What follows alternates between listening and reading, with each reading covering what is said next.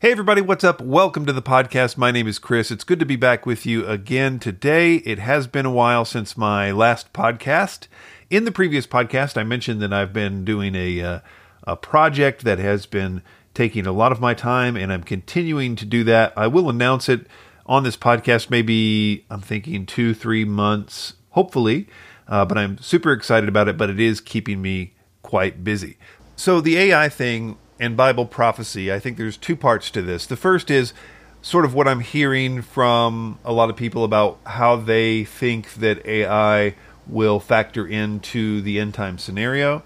And then the second part is, since I will sort of disagree with a lot of that, I am going to say how I think AI will play a role in the end times scenario. So there are a lot of different views that I'm hearing on this, but it seems like to cover as many of them as possible. The idea is that AI will become either the Antichrist, the false prophet, or the image of the beast. One of those three players in Revelation 13. I think the calculus goes something like this, that AI is going to become super powerful and have almost godlike properties. Therefore, why not have it be worshipped or be one of these particular things?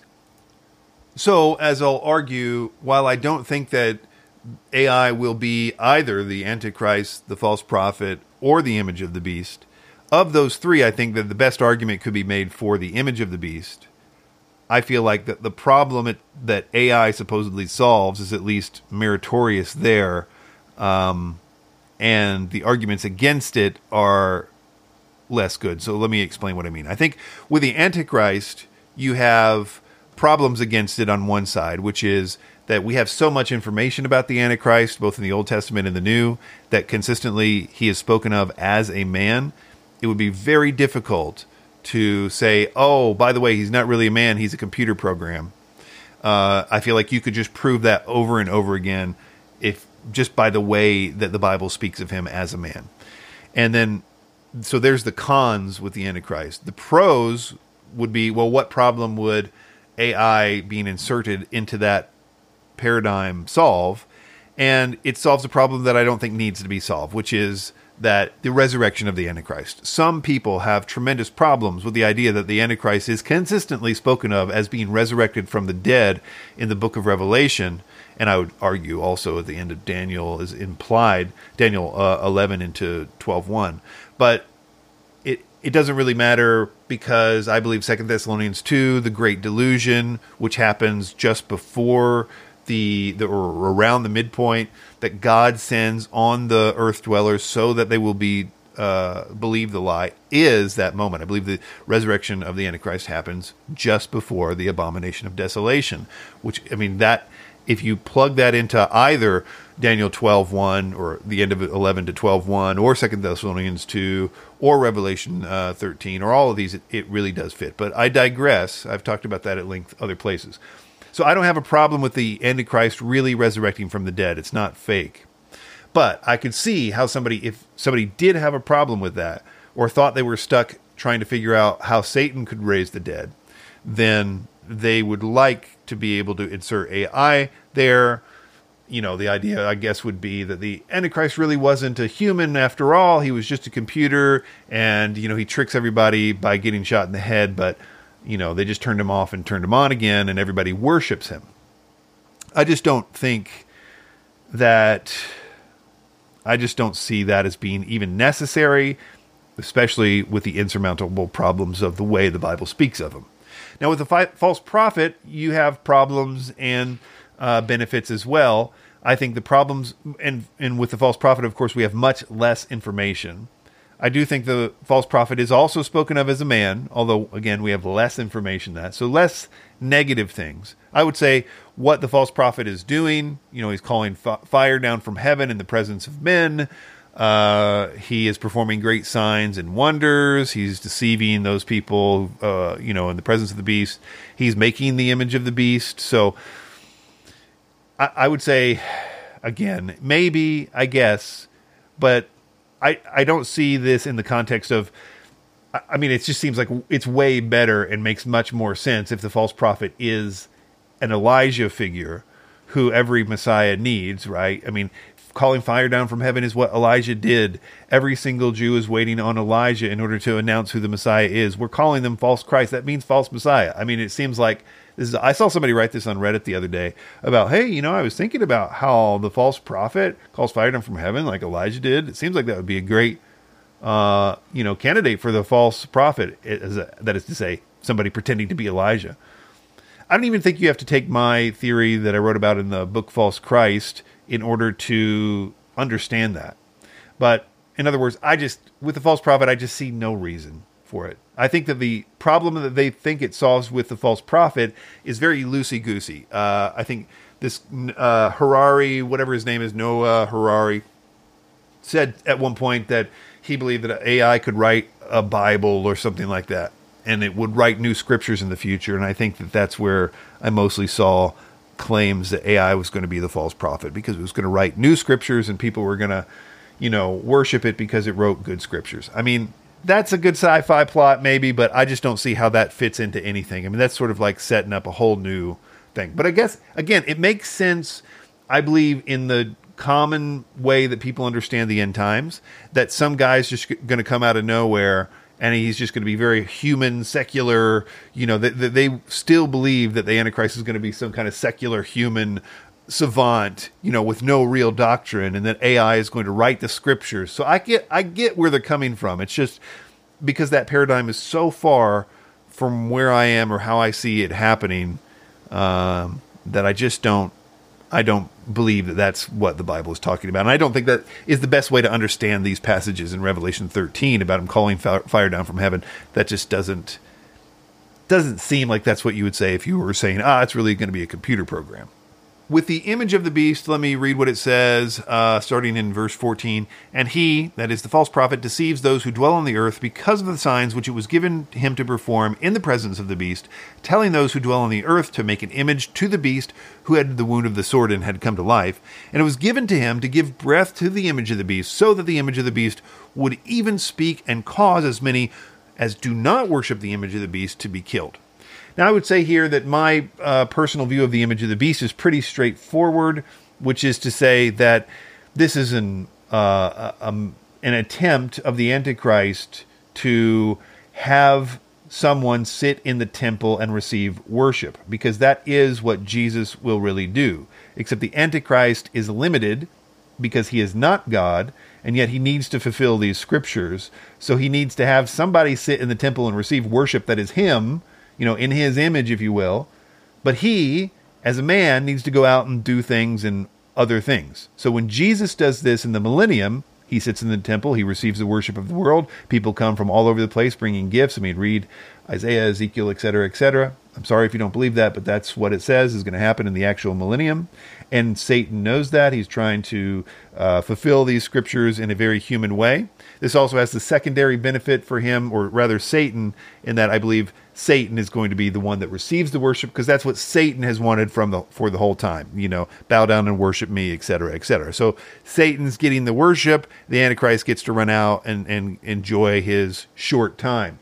That's how I see what's happening here. I don't see any reason. But the problem, I suppose, that someone would say that could be solved here by AI is that the image of the beast is coming alive. The false prophet gives breath to the image of the beast. And so I guess they would say that the breath, and that the Bible is speaking of the image of the beast coming alive, like AI getting, artificial general intelligence, which I have a hard time believing that the Bible puts its stamp of approval on AGI and says this really is life and this is really considered breath. I mean, so you've got problems with that, in my opinion. I haven't done a full workup on my problems with this, but I just don't see it as necessary, let alone what the text is saying. Again, I think this is mostly based on people's already wrong presuppositions about how they think it's going to come out, and therefore the various problems that their view causes, they believe that AI can solve those problems, so they don't have to change their views. And I think in this case, and I'll readily admit, I have no idea in what way the image of the beast will be given life, except if Satan's indwelling it, which Satan is a thinking being with his own free will. So I'm assuming if if Satan enters it in some way, in my theory anyway, then I think that solves the problem. So I'm not saying that I'm not doing similar things that I'm accusing other people of, but I just think it's a better explanation and more coherent than some of these others. All right, so how do I think that AI could play a role in Bible prophecy, if not any of those things? And I should preface this by saying I'm not exactly sure that this fits in Bible prophecy, but I think it could make sense of some of the problems that I have. For example, in Revelation 9, verse 6, where it says, "And in those days," this is in the fifth trumpet right after the torment for 5 months, where the demon-like scorpions were stinging people with their tails. It says, "In those days, men will seek death and will not find it. They will long to die, and death flees from them."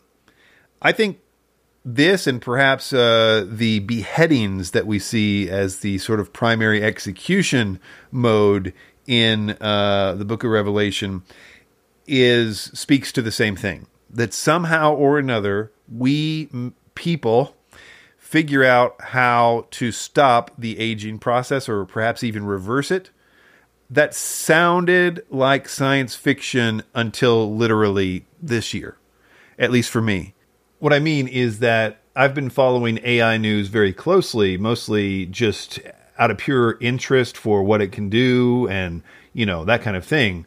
But because I'm following it so closely, I see what other people are saying about it. And longevity research, like the billionaires are out there right now. I mean, pretty much every major billionaire that's like, vocal about AI is sure that they're going to figure out immortality, or at least some sort of major longevity breakthrough, if not age reversing or being able to arrest it, is like going to happen. And after hearing their reasoning behind it, I kind of think they're right. And I'll go through maybe some of that in a minute, but let's flesh out this with regard to the Bible prophecy thing first. So the reason I said beheading would be, and if what I'm going to propose later is that the way that AI helps us to achieve immortality is through a genetic situation, essentially being able to control the epigenome, meaning that it can make sure that the right things in our genome are turned on instead of off, like aging would do. And as long as that's happening, then our cells aren't dying.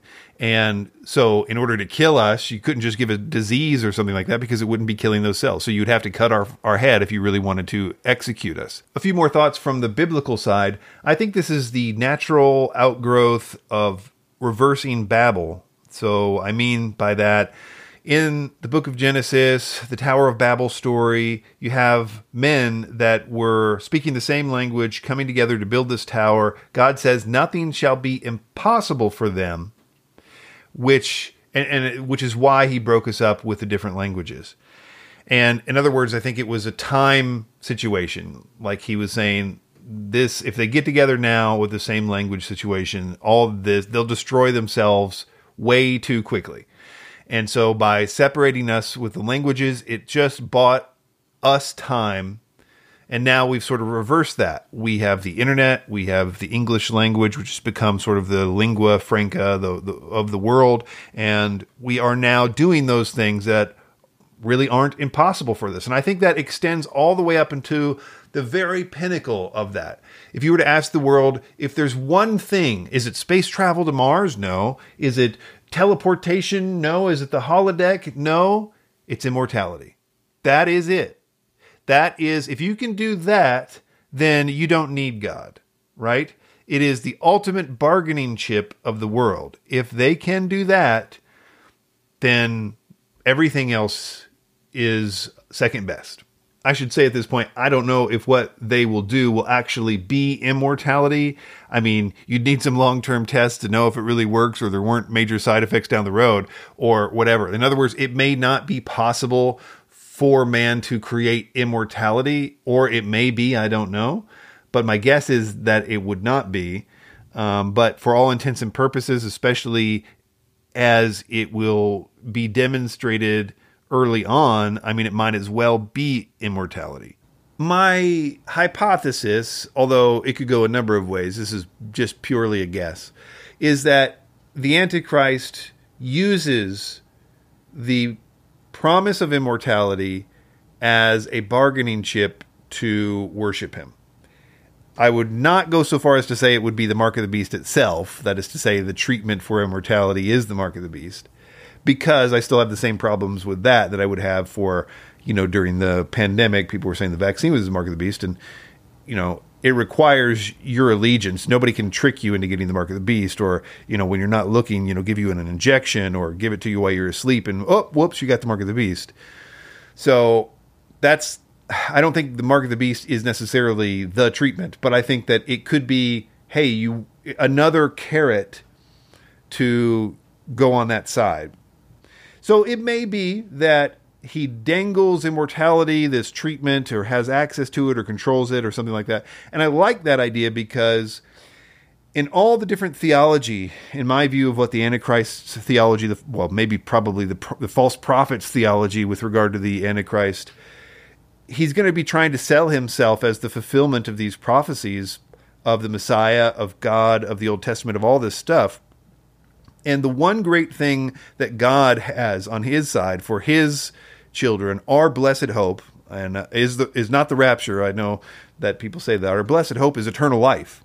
And the Bible speaks, the New Testament certainly speaks of our eternal life as the great reason we persevere in some cases. I mean, the light and momentary afflictions don't compare to the weight of glory that's the eternal life that's on the other side. So we persevere because knowing about this eternal life, this great gift. And so the Antichrist really is at a deficit in not having a gift like that he can give for his people. So it's my suspicion that he uses this exclusively for those who choose to follow him. But it could be that this is something fairly easy to do. That is to say, we all find out it's some combination of drug therapies or something like that. And if you just do this, but I seriously doubt it. I expect it to be something much more complicated, like a gene therapy situation. All right, so let's move into talking a little bit about the mechanics of this. The first area where AI is impacting this is with the field of genetics. So I know we've probably heard about the genome being mapped before, and it's an interesting thing about how that was always about a computer power situation. I heard the story about Ray Kurzweil, who is sort of the head of whatever, futurology or something at Google. And he, back when they were first starting to map the genome, he was saying, it would take trillions of years to do it. But he predicted that it would actually end up being done by a certain date because he also predicted that computing power would get better every year. So it was an exponential curve situation that the genome would eventually be mapped. And while we do have a mapped genome, as far as my understanding, it is still woefully not very useful because of a lack of data analysis, basically pattern recognition, and just a better map in general, which now that's sort of all the buzz about this, new papers and new things that are being written about that. I quite frankly, the mapping the gene is one thing. It's really epigenetics that I think the real revolution will be happening in. So, think of it like this. Epigenetics is sort of the thing that tells what genes should be expressed on your DNA strand. So say, for example, this is totally hypothetical, that you have like 16 genes that are representing your skin. And as you age, certain ones turn off, and that's why your skin looks older, it's whatever. So your epigenetics would say, no, turn those back on. And so now you have the skin of a young person again. Something like that would be what epigenetics is. And the field of epigenetics and what's happening there, again, it seems to be, from hearing what's being discussed in these things, these discussions about this, that it really always is just a math problem or a compute problem. They just need more, to feed more data into this thing, and it will start to recognize the patterns, etc. So that's one thing that I feel like we're going to, in the very near future, understand way, way, way more about our DNA than we currently do. The second thing that I think is really interesting is the protein creation situation. So there's been some papers out recently about I think Google's, which AlphaFold, Rose, TTA Fold have been trained to predict the detailed shapes of natural proteins based solely on their amino acid sequences. Machine learning is a type of art. So proteins are fundamental shapes that make up our entire biology. Not just us, like everything in the whole universe is made up of little proteins. And you can think of them as just different shapes. And so what they've got AI doing is predicting, not just predicting shapes of currently known about proteins, but making new shapes for proteins. And the numbers here are absolutely astronomical.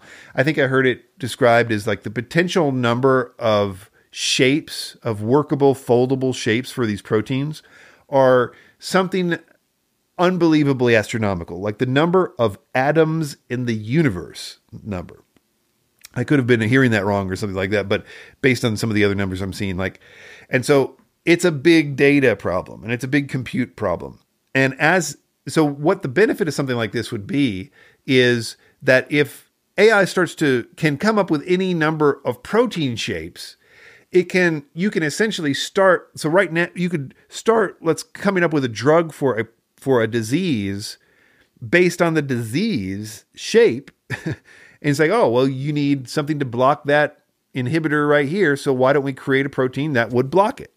It will create the size that does it. In other words, you could just create what you wanted instead of like right now, what we do to discover new drugs is go dig up soil in the Amazon and test it against every known, pathogen or something like that. Or so being able to actually make a custom protein is pretty crazy. And that, of course, seems like it would have all kinds of uses in longevity, and that's the way it's being discussed by people. Something that's not, and I would say a lot of people in longevity are thinking of it purely as a data thing. So, for example, if you inputted everything from PubMed into AI, this massive pattern recognition bot, and everybody's medical records into AI, then you would start to see just in pattern recognition with that data, it would be like, oh, the commonalities between people that have these symptoms are that they have this thing. Therefore, this is true and whatever. In other words, we'll be able to very quickly discover what's wrong with a lot of diseases that we currently have. And so just because there's no way possible in a million trillion years that we would be able to recognize all those patterns by ourselves. And so a lot of people in longevity look at it just as, okay, well, that's what it's mostly going to be, a disease solving of our current disease situation. We're going to find new cures. Certainly that in combination with the protein printing. Another thing that is kind of like the protein thing really is AI creating new materials. Let me read from an article. This is from Wired. Google's DeepMind AI dreamed up 380,000 new materials. The next challenge is making them. The robotic line cooks were deep in their recipe, toiling away in a room tightly packed with equipment. In one corner, an articulated arm selected and mixed ingredients, while another slid back and forth on a fixed rack, working the ovens. A third was on planting duty, carefully shaking the contents of a crucible onto a dish. Gerbrand Cedar, a material scientist at Berkeley, nodded approvingly as a robotic arm delicately pinched and capped empty plastic vials, an especially tricky task as one of his favorites to observe. These guys can work all night, Cedar said, giving two of his grad students a wry look. Stoked with ingredients like nickel oxide and lithium carbonate, the facility, called the A-Lab, is designed to make new and interesting materials, especially ones that might be useful for future battery design. The results can be unpredictable. Even a human scientist usually gets a new recipe wrong for the first time, so sometimes the robots produce a beautiful powder, other times it's a melted, gluey mess, or it all evaporates and there's nothing left. At that point, the humans would have to make a decision what to do now, Cedar says. The robots are meant to do the same. They analyze what they've made and adjust the recipe and try again and again and again. So while that doesn't have anything to do with longevity necessarily, I do think it could play a role in us developing these new materials, new alloys, new compounds, and all kinds of stuff that can better withstand heat, or all this kind of stuff is going to be crazy in the future. Like, we're just not dealing with a normal future. I think I'll wrap this up by just talking a bit about the psychology of it all. I am thinking of one of these guys in the longevity sort of billionaire guy has talked about how people would give anything for this, their entire net worths for the possibility of being, maybe if not immortal, to extend their life, 20, 40 good years would be almost invaluable, especially if you think about the existential fear that those in the world have.